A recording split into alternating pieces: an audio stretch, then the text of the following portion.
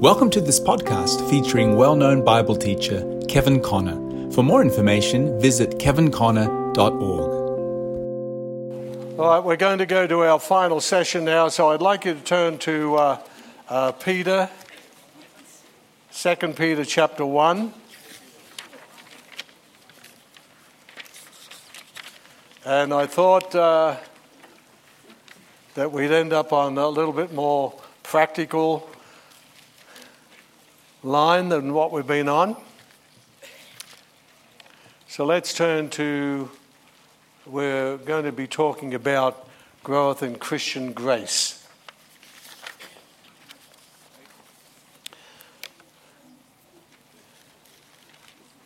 All right, so just before we do, I bet not, I'll backslide if I sit on it. That just rolls around. That's a holy roller chair, I'm afraid. All right, so these are the sessions that we've covered so far. So introductory in the light of this. Number one, we looked at the purpose of Pentecost and how we were called, like Israel, to be a kingdom of priests, a holy nation, and so forth. We spent a whole night on that one verse. And then number two, the mercy and the people of God. Not my people, no more mercy, but now we are the people of God and we have obtained mercy. Everybody said hallelujah.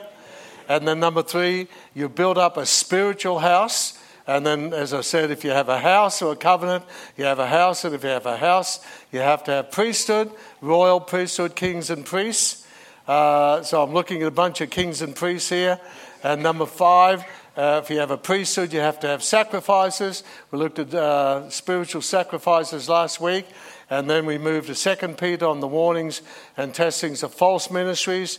And tonight we've looked at an overview of the last days. Did that make sense pretty much to everybody? Who didn't it make sense to? Didn't to you? Okay.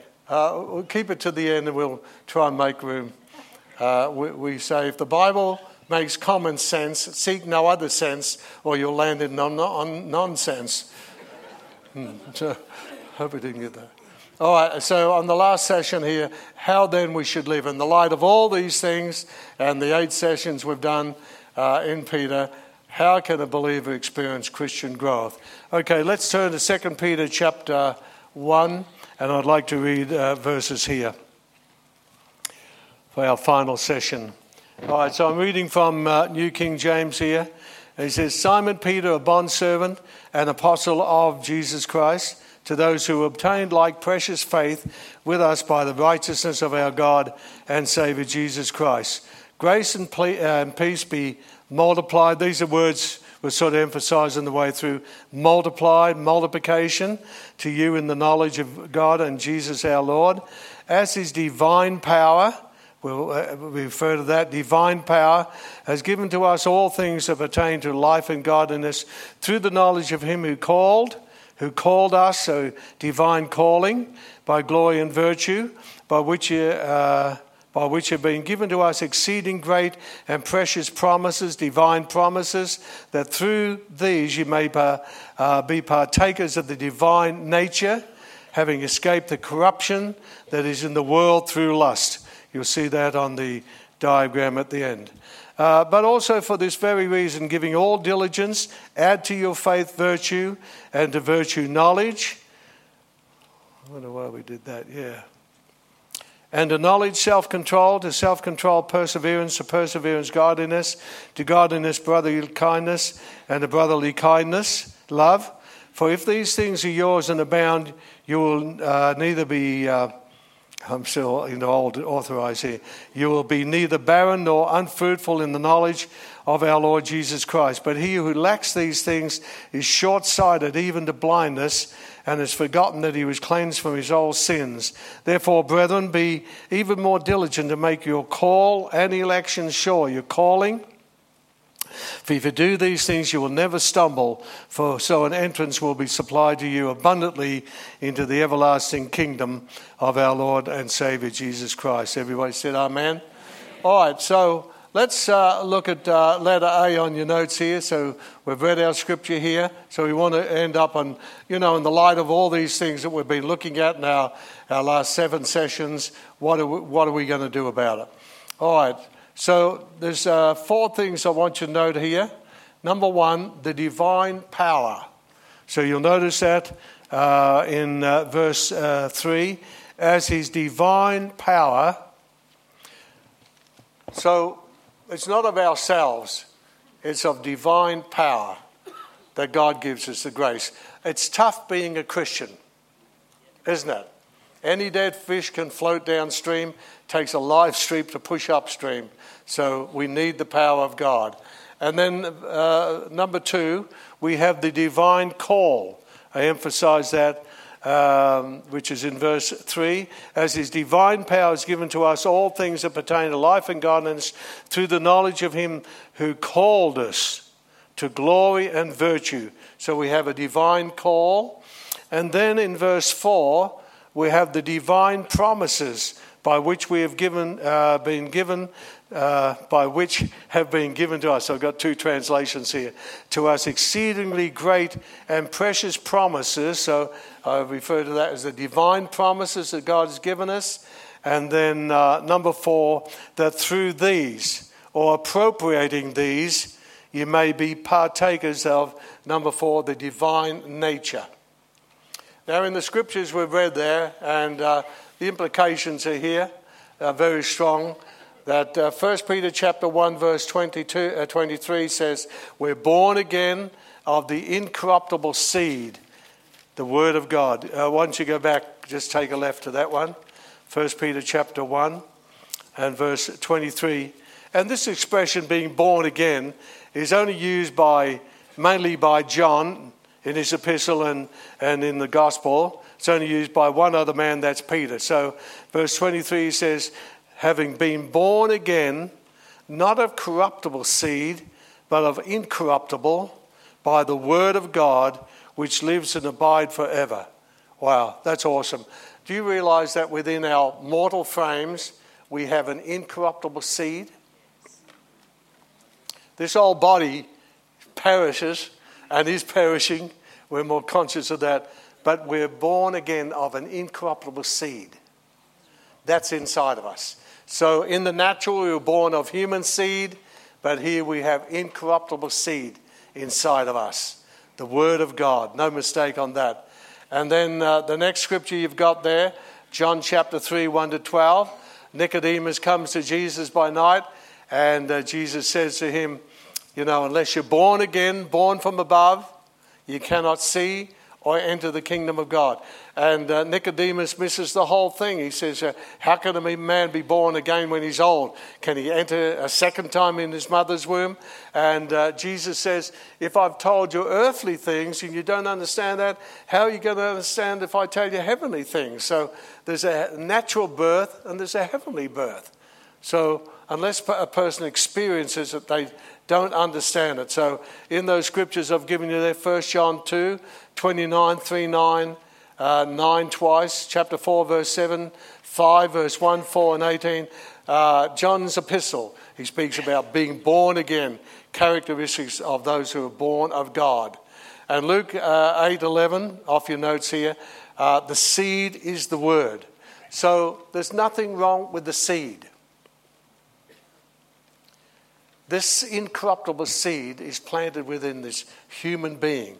All right, then the next thing, and we referred to this last week, in our natural birth, we are partakers of human nature, but in our spiritual birth, we are partakers of divine nature. And I don't think I don't think all of us really fully understand that within this human nature, I am a partaker of the divine nature. Can you say amen on that? Amen. And see, Jesus is the head of the church. He illustrates and demonstrates this. Jesus is the sinless God-man. And in Jesus, how many believe Jesus is God? Yes. How many believe Jesus is man? Yes. So it wasn't that God turned into a man. A bit of theology here. God took on humanity. So Jesus is really the God-man.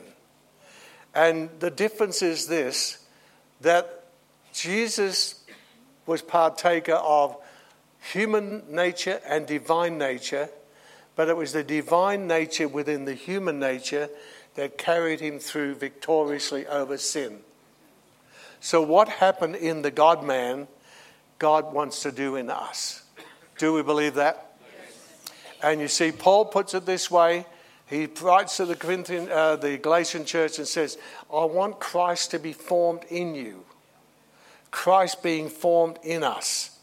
That's what he wants. And then Colossians, this one's not on your notes, you might like to put it down.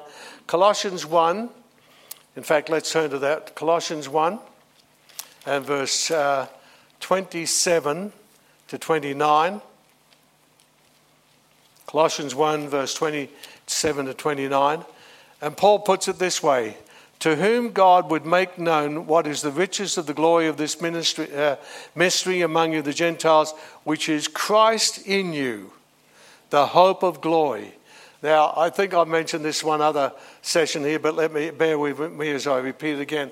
For years, I knew the truth of being in Christ. How many know the truth of that? Nobody?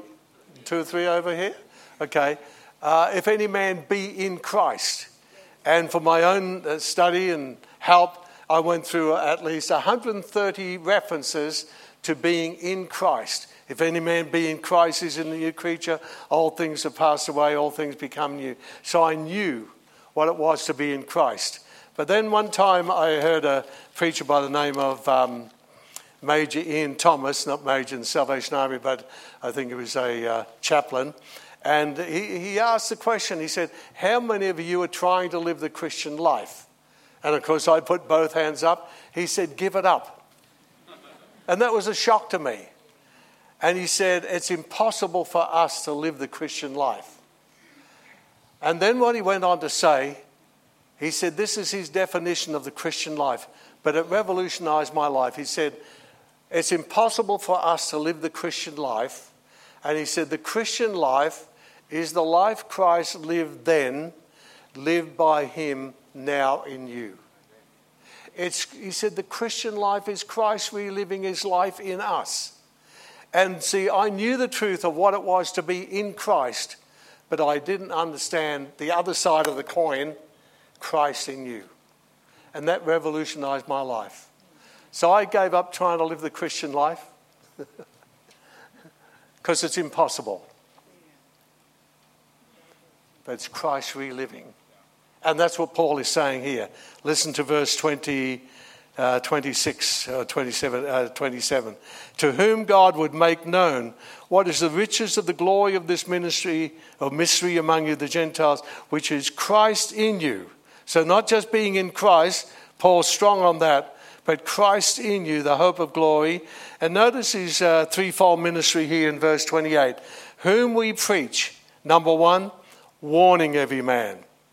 Number 2, teaching every man in all wisdom. Number 3, that we may present every man perfect, mature, complete in Christ. Warning every man, teaching every man, presenting every man. That's Paul's threefold ministry. But Christ in you, Christ reliving his life. So Jesus is the pattern. So he's the head of the church, and God wants to do in us what he did in the Lord Jesus Christ.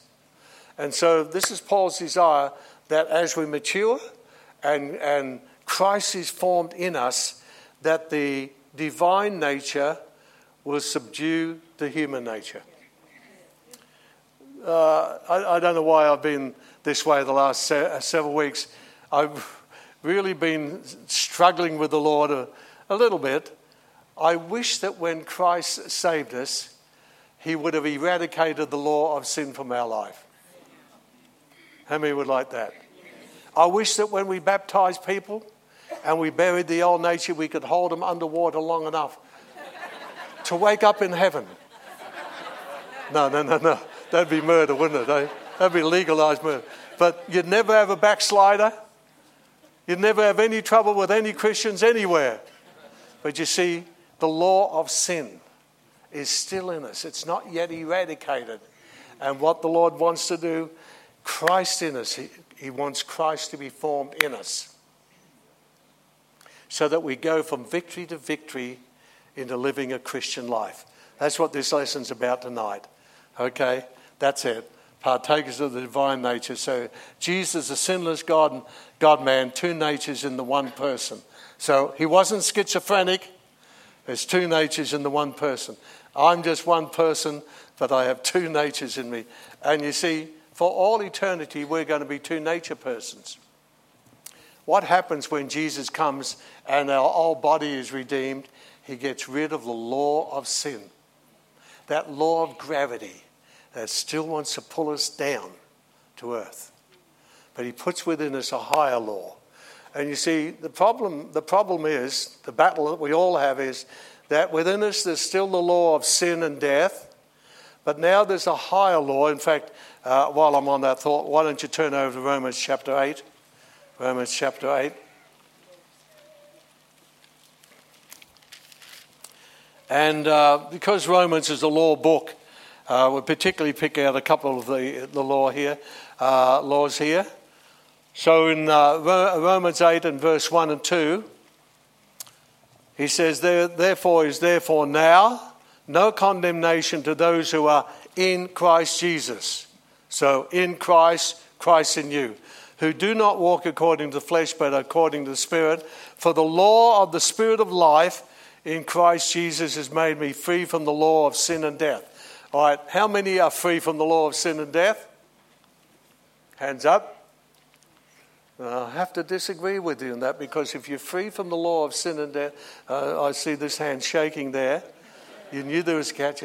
If you're free from the law of sin and death, you'll never die. Right? But we're physically not free from the law of sin and death. So, let's continue on. For what the law could not do, and that was weak through the flesh, God did by sending His own Son in the likeness of sinful flesh. On account of sin, He condemned sin in the flesh, that the righteous requirement of the law, or the righteousness of the law, might be fulfilled in us who do not walk according to the flesh, but according to the Spirit. So let's look at it this way.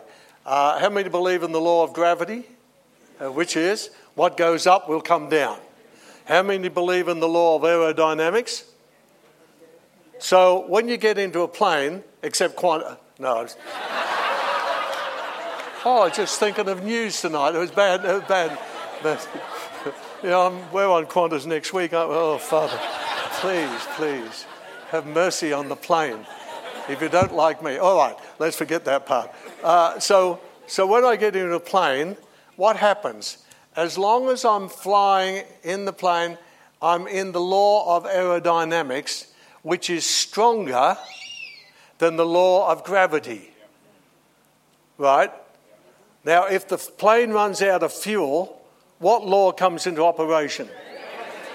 What goes up must come down. Okay. Some people have been finding that out recently. Okay. So if I could just fly in heavenly places and keep refueling that plane, then I'm free from the law of gravity.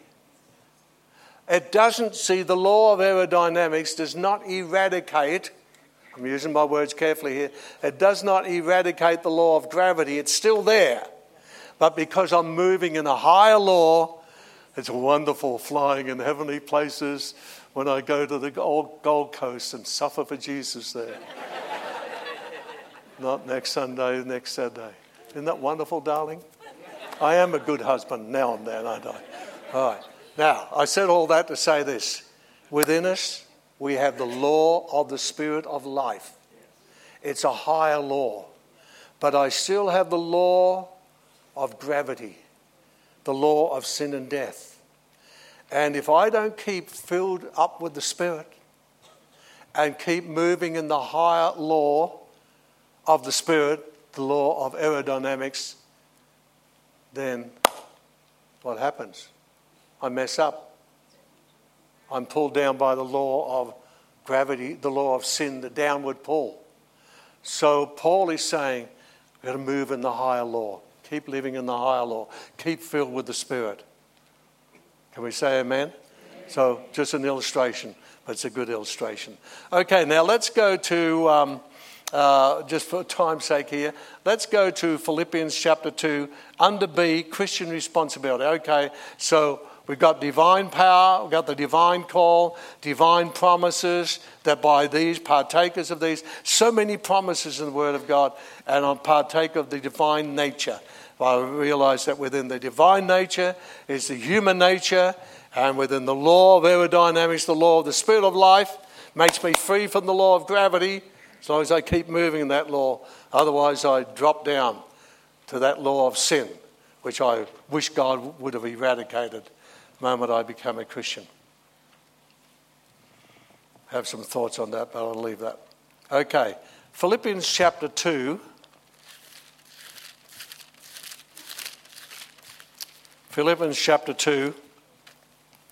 Now, under letter B here, I've got Christian responsibility, and Peter talks about that. We'll be coming back to that in a moment.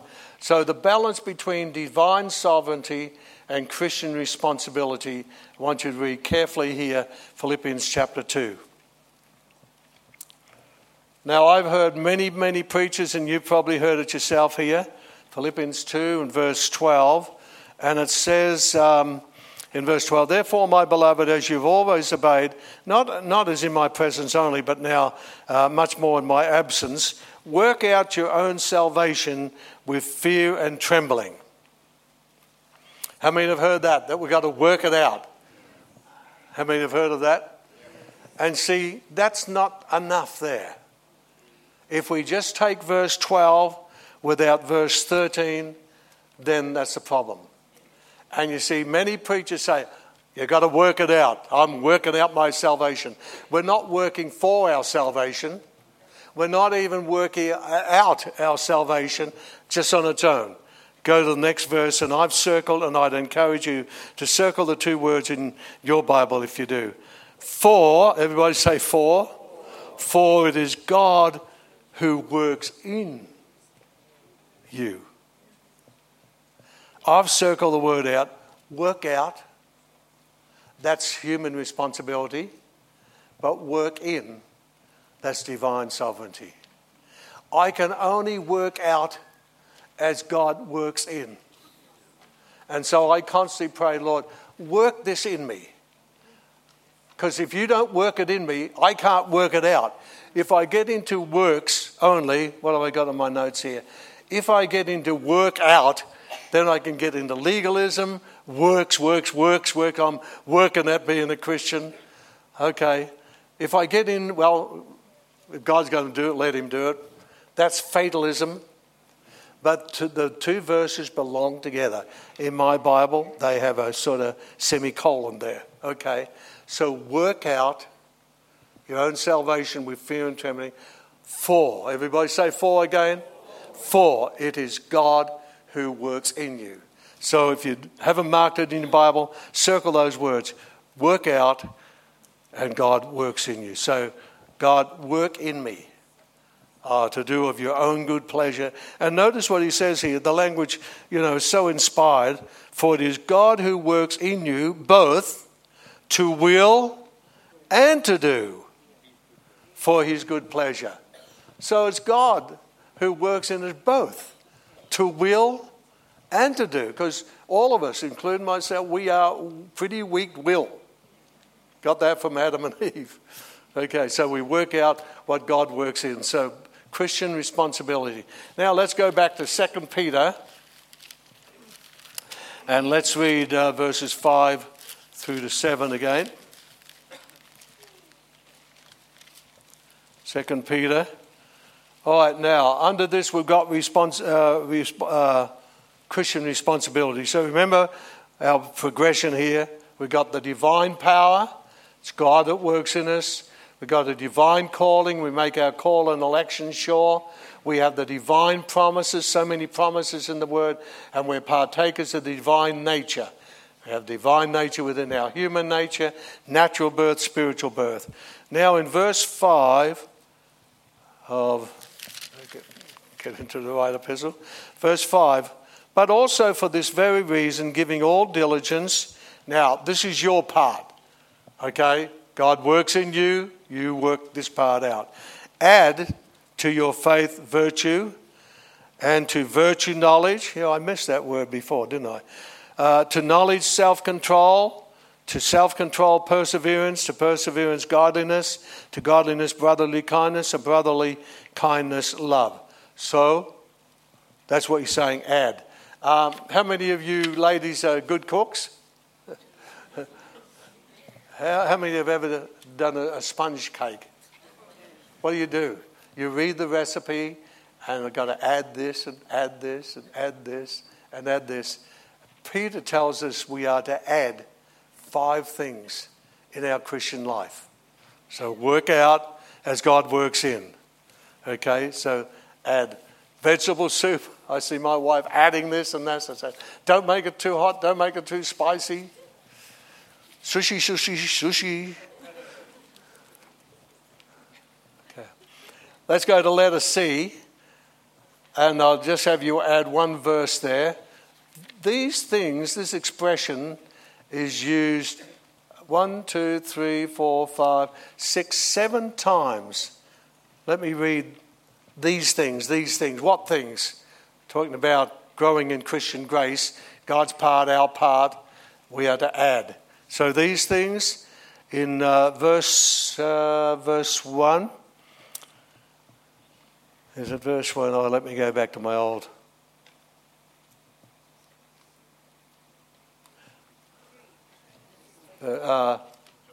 Yes, verse 3. Thank you. Yeah, I've got it marked in my. I've got a dual column translation, as I've told you. I've got it marked in my old King James, but not completely marked in my new King James. All right. So verse 3. According as His divine power has given us all things. So He's given us all things, the divine power, all things that pertain unto life and godliness. And then in verse 8, for if these things, what things? That's what we're looking at. If these things be in you and abound, they make you that you will neither be barren nor unfruitful in the knowledge of our Lord Jesus Christ. Verse 9, next use. But he that lacks these things is blind. What things? These things. Cannot see afar off, and he's forgotten he was purged from his old sins. Verse 10. Wherefore rather, brethren, give diligence to make your calling and election sure. For if you do these things, you will never fall. What things you're talking about, Peter? And then in verse 12. Wherefore I will not be negligent to put you always in remembrance of these things, though you know them, and be established in the present truth. And then in verse 15, moreover, even after I'm dead, I will endeavour that you may be able to, after my decease, to have these things always in remembrance. What things is he talking about? Verses 5 through to 7. These are the things. Now, I'd like you to turn over to page 2 here. We're going to try and make a bit of time for questions too. All right, now, down. I think it's down the bottom of your sheet. Yes. The word add in Strong's Concordance, I can't pronounce the word epigogio or something, means to furnish beside, fully supply, aid or contribute, administer nourishment to, or for this very reason, since we are partakers of the divine nature, with diligence add. So I've tried to balance out divine sovereignty, God working in us, and human responsibility, diligence. All right, now, I want you to just alter one number there. I missed that word out. Number 1 is the word, say it with me, diligence. Number 2 should be faith. So just put an arrow to 2 different places there. Number 2 should be faith. Then number 3, virtue. Then the rest of the numbers are right. So that's entirely my fault. Okay, so number 2 is faith. Number 3, virtue. All right, so notice now what Peter says here. Beside this, that's divine power, divine promises, divine nature, divine call. Beside this, give all diligence. And the Greek word spoude is there with speed, eagerness, earnestness, and diligence. As Christians, though God has done his part, he works in us, we still have to work out. So this is human responsibility, diligence. And Hebrews 11:6, he that comes to God must believe that he is, and that he is a rewarder of them that what? Diligently. Not half-heartedly. Diligently seek him. So how diligent are we in our Christian growth? So diligence, eagerness with speed, earnestness. Then number 2, faith. He says, giving all diligence, add to your faith. So add to your faith virtue. Faith is the foundation. We are to go from faith to faith. And faith is the evidence of things hoped for. I've given you some scriptures there. Without faith, it's impossible to please God. Faith is the foundation. So we begin with the foundation of faith. Number 3, that'll be number 2 is faith. All right. Add to your faith virtue as number 3. And the word virtue means valor, strength, and courage. And it does take courage to be a Christian. It takes courage to be a good Christian where you work, witness. Many times when I worked at a regular job, I have to say that because people say I didn't work. So yeah, they want to tell me filthy jokes. I just turn to them and say, sorry, my ear is not your trash can to put all your filth in. My boss actually is a Jew. He actually got saved in self-defense. Kept at him long enough. Hope he's still serving the Lord. Yeah, but courage, strength, valor. So add to your faith virtue. Number 4, add to virtue knowledge. And knowledge is, I've put down 2 Peter chapter 3, verse 18, where we are to grow in grace and knowledge. So I trust that our sessions are not just helping you grow in knowledge or a head trip, but helping you to grow in grace. And the word here is gnosis, and it means to act on a practical knowledge received through the word. The word is used some 16 times in 2 Peter in various Greek meanings. Knowledge, knowing, so it's experiential and practical knowledge. So I hope what I've been giving you over the series is not just a head trip or mind trip, mind to mind, but it's working out practically in your experience. Everybody said amen? Amen. All right, then number 5, he says, add to knowledge temperance, or some translations have self-control. So do you ever lose your temper? You can't get rid of your temper by losing it. Did you get that? Some of you didn't get that, did you? Some of you will get that midnight tonight. Okay. All right, so fruit of the Spirit, self-control. Learning to not flying off the handle, and a self-control over your desires, over your appetites, over your tempers, over your moods. Wow. That's a challenge, isn't it, right there? How many feel they need a little bit more help on that one? Okay, and then number 6, add to temperance, patience. The Greek thought apparently is perseverance, endurance, perseverance or steadfastness under trial, testing or temptation. Many times we say, Lord, give me patience now. I waited patiently for the Lord. Jesus learned patience by the things he suffered. I learned patience waiting for my wife in Coles. And I tell her, I waited patiently for my wife. But if I've got a book, I'm very happy. Yeah. Anyway, so you know what I mean. Okay, patience. So we are to add these things. These are Christian graces, divine ingredients, Christian graces that we are to add. You're to do this. God works in you, but you work out your own salvation with fear and trembling. This is part of it. So perseverance. And then number 7, add to patience godliness. And godliness is simply God-likeness. Are you like God at all? Do people see God in me or in you? We're supposed to be God-like. That's it, very clear. And Peter uses this, and so does Paul, about godliness in the last days. I think the greatest compliment, I only ever had it once, was I was working at a gas station, petrol station, Shell. You can be sure of Shell. You can be sure of Shell.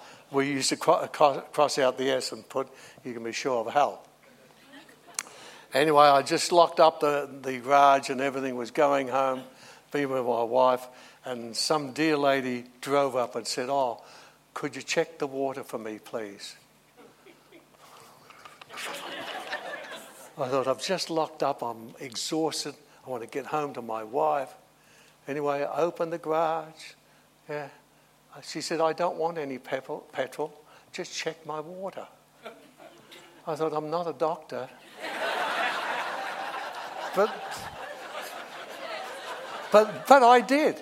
And when I got to work on Sunday, and I think I did rather graciously, the boss told me, "This lady that you checked her water on Saturday," she said, "he just so reminded me of Jesus." Purely providential or accidental. Anyway, it's only ever happened once. But yeah, she just saw a bit of God in me just that moment. Yeah, it was probably a weak moment. Anyway. But God-likeness, we are to be God-like. We are partakers of the divine nature. And the divine nature is to shine through the human nature, at least now and then, on the way there. How many can say amen on that? And then number 8, we are to add to godliness, brotherly kindness. Unfeigned love of the brothers and sisters in the body of Christ, the quality of kindness. And, just little acts of kindness. Opening the door for your wife tonight. Instead of waiting, you go to bed and she looks out the window and says, "Oh, he's in bed. He didn't even open the door for me." Just opening the door for a lady when you go out tonight. Open the door for somebody. I often do it purposely, just to be kind. And, down Knox, I often say, "Oh, ladies first." Not many of us gentlemen left. We're a dying race. And the women always say, "That's true." I mean, I don't need to be so emphatic on it, but just little acts of kindness. Now, you're laughing with me, not at me. Okay. So just learn to be kind. We're living in an unkind, unthankful generation. We Christians should be the kindest people out. Brotherly kindness. And that includes the sisters. And then the last one, number 1, we are to add, just add. Add virtue, add faith, add knowledge, add these things. So work out as God works in. Add charity. And to brotherly kindness, charity. And the best one is 1 Corinthians chapter 13, the qualities. And Jesus said, "By this will all men know that you are my disciples, not if you speak in tongues, but if you have love one for another." That's it. Not only love for the brothers and sisters and onwards, but for all mankind. Just that nature of Jesus Christ being manifest in us. In the early church, they had a love feast. All right, as we bring our time to a conclusion. So, conclusion, believers who neglect or fail to do these things. So, if you mark your Bible, I hope you've underlined 6 or 7 times how these things. If these things, but he that lacks these things is blind. He's short-sighted even to blindness. If these things be in you, what things? Okay, these things. So I'd like to encourage you to check it out. Are you diligent about faith and virtue and knowledge, temperance, self-control, patience, godliness, brotherly kindness, charity?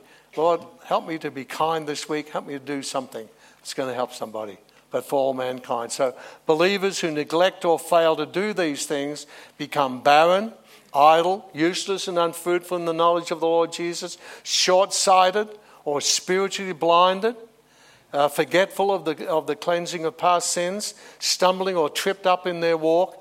Therefore, in the light of all this, be the more diligent to make your call.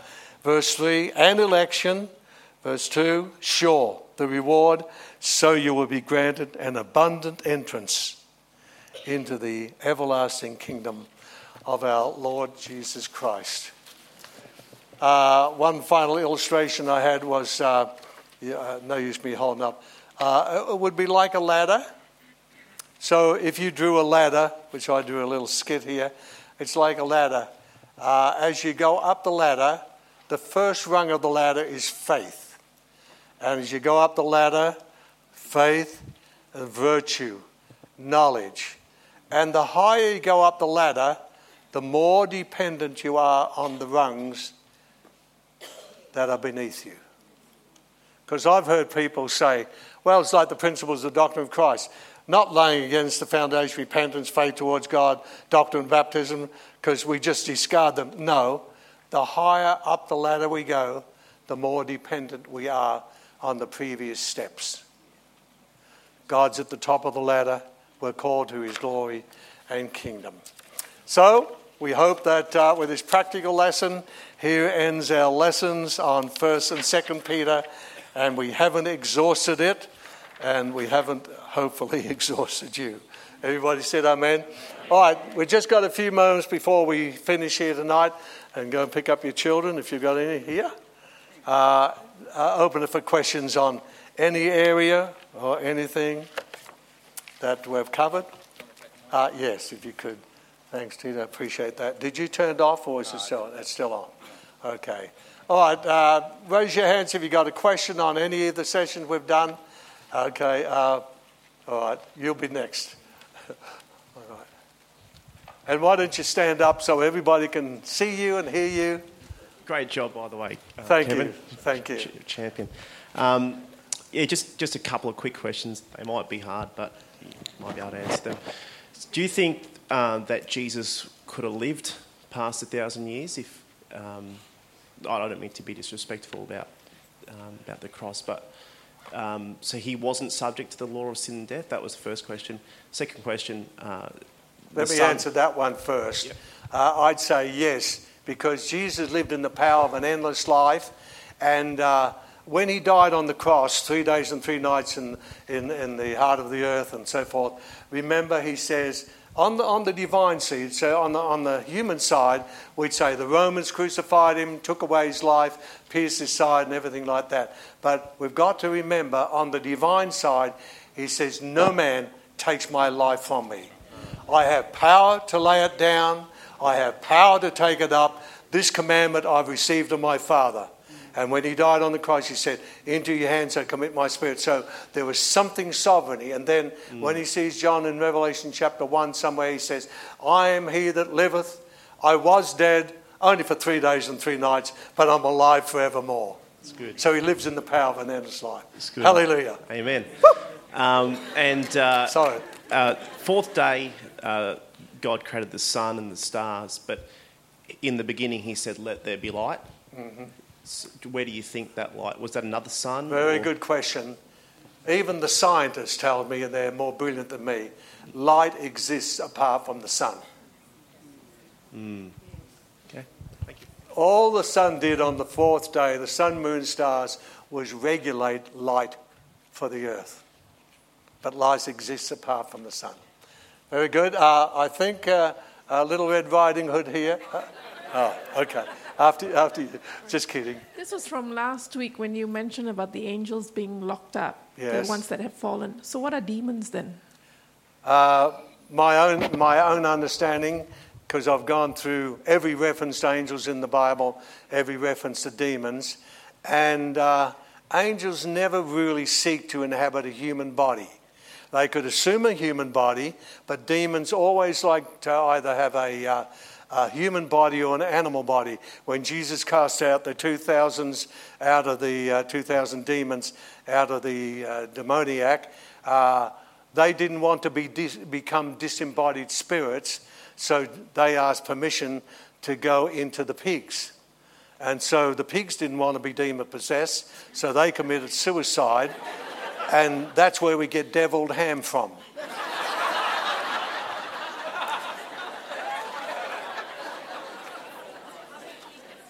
Yeah, so I believe demons are evil spirits, and maybe, one of my questions, maybe they come from a pre-Adamic race.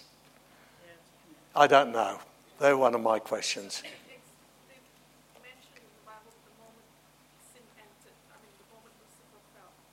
Not the angels are, but when Paul talks about the satanic hierarchy, he talks about principalities, powers, rulers of darkness, wicked spirits. He makes a difference between angels and demons. It's a controversial thing, but that's my understanding as I've gone through the word on that. Very good. Little Red Whiting Hood here. Just teasing. I just wanted to ask you about Day of Judgment, because I'm a bit confused, because I thought that when Jesus comes back, he's already judged in a way because he's already decided who he's going to take up and who's going to stay and be fighting on. And, when he reaps the harvest, the earth, at the end times, isn't that a type of judgment? That is a type of judgment, but we need to do the whole doctrine of judgment, eternal judgment. But you see, we must all appear at the judgment seat of Christ. It's not an issue of salvation. It's an issue of our works, what we've done, and also resurrection glory. So you can just put down in your mind anyway, 1 Corinthians chapter 3, 1 Corinthians 15, and this is for believers. It's nothing to do with our salvation.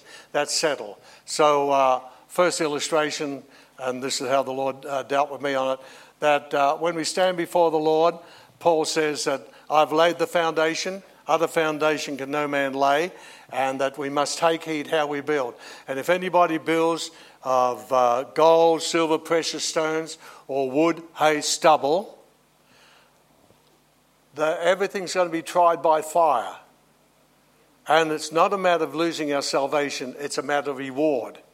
And so in my imagination, years ago, the Lord dealt with me on this, that the Lord says to me, okay, Kim, what'd you do on the late planet Earth? Well, Lord, I've got all these acres and acres of stubble out here and beautiful haystacks, and I destroy out of place, and, all this type of thing. I wrote 60 books. Didn't you read any of them? Word sells them, And the Lord says to one of the angels, okay, strike a match on the holy fire, and everything goes up in holy smoke. And what have I got left? A heap of ashes. That's why he's going to wipe tears away from our eyes, some of us. And we don't lose our salvation, but there's no reward. That's what he's talking about. Second one you want to say, well, you're greedy. Paul says in the resurrection, there's one glory of the sun, another glory of the moon, another glory of the stars. And as the stars differ from one another in glory, so also is the resurrection of the saints. So in the resurrection, some saints are going to come up in the glory of the sun, some the glory of the moon, some are going to twinkle, twinkle, little star, how I wonder what you are. And see, my point is, and this is how the Lord dealt with me, what determines our resurrection glory? Not him. He does. We do. By obedience to light. So back in my early days as a Christian, I didn't believe in water baptism, I believe in the Holy Spirit, didn't believe in communion, I did believe in Jesus. Do those things matter? Or do people say, it doesn't matter as long as you accept Jesus? So when I stand before the Lord, is the Lord going to say to me, Kevin, you weren't water baptized or spirit filled, anything, didn't have communion? Oh, I didn't think those things mattered. Our obedience to light determines our resurrection glory. That's it. So it's not a matter of salvation. That's the judgment seat for believers. At the end, the second resurrection is judgment for the unbelievers. Okay, I think we got time for two more. Okay, thank you. Can you explain how do you derive the 7 days of redemption? That's Does it mean that from Adam to Jesus, from it is Adam 4,000 to Jesus, years? 4 days, 4 days. 4,000 years? 4,000 years, about. That's why I said we're not setting dates because time's messed up. I mean, the calendar's been changed. But in God's mind, he's got the calendar, the final thing. And then we are living in the last days, day 5, day 6. And we are living in the last of the last days. And I know day 7 is 1,000 years, because when the devil's bound in the BP, the bottomless pit I mean, not the BP gas station, that gives me enough clue. And then I could give you a lot more illustrations of the days. One from Hosea chapter 6. After 2 days, he will revive us, and the 3rd day, we'll live in his sight. What's... Now, I've got too much of that. That's enough on that. The second question. Can you illustrate, you say, through the precious promise, great and precious promises, we may participate in his divine nature. Mm-hmm. Like what promise and how do we participate? Yes, well, I mean, these guys, they tell me, you might help me on this. How many promises are in the Bible? About 3,110. There's many, many promises. So when I go through the promises of Jesus or the promise that Paul writes about, some promises we can have now, Hebrews 11 tells us, but some we don't get until we get eternal life. Like it says, these all died in faith, not having received the promise. So there's promise of healing. Some of us get healed, some of us don't. There's promise of resurrection life. There's promise of eternal life. There's promises of God opening the Word to us, giving us understanding. There's many promises. So I'd recommend you get a book on all the promises in the Bible by who does all the promises, anybody know? He's done about 12 books on all. Who? No, not Ian Bounds. Lockyer. Herbert Lockyer. Thank you. You're brilliant. Yeah. Try and get his book, All the Promises in the Bible. He lists every promise. Yes. Our time's up. Okay. Let's stand up. Close in prayer. Thanks for being such a wonderful bunch. And they have taken the risk to invite me again next year.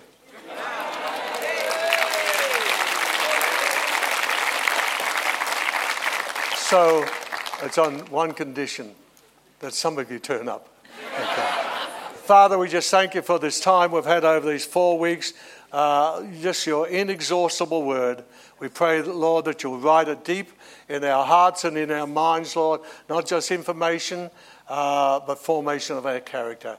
Let your blessing be upon us now as we go out into the world. May we be salt and light in every place that we are as Christians. We give you all the glory in Jesus' wonderful name. And everybody said, Amen. God bless you. You are dismissed. If you've enjoyed today's teaching by Kevin Connor, be sure to check out his books, available from word.com.au in Australia, amazon.com all over the world, and now downloadable as PDFs on kevinconnor.org.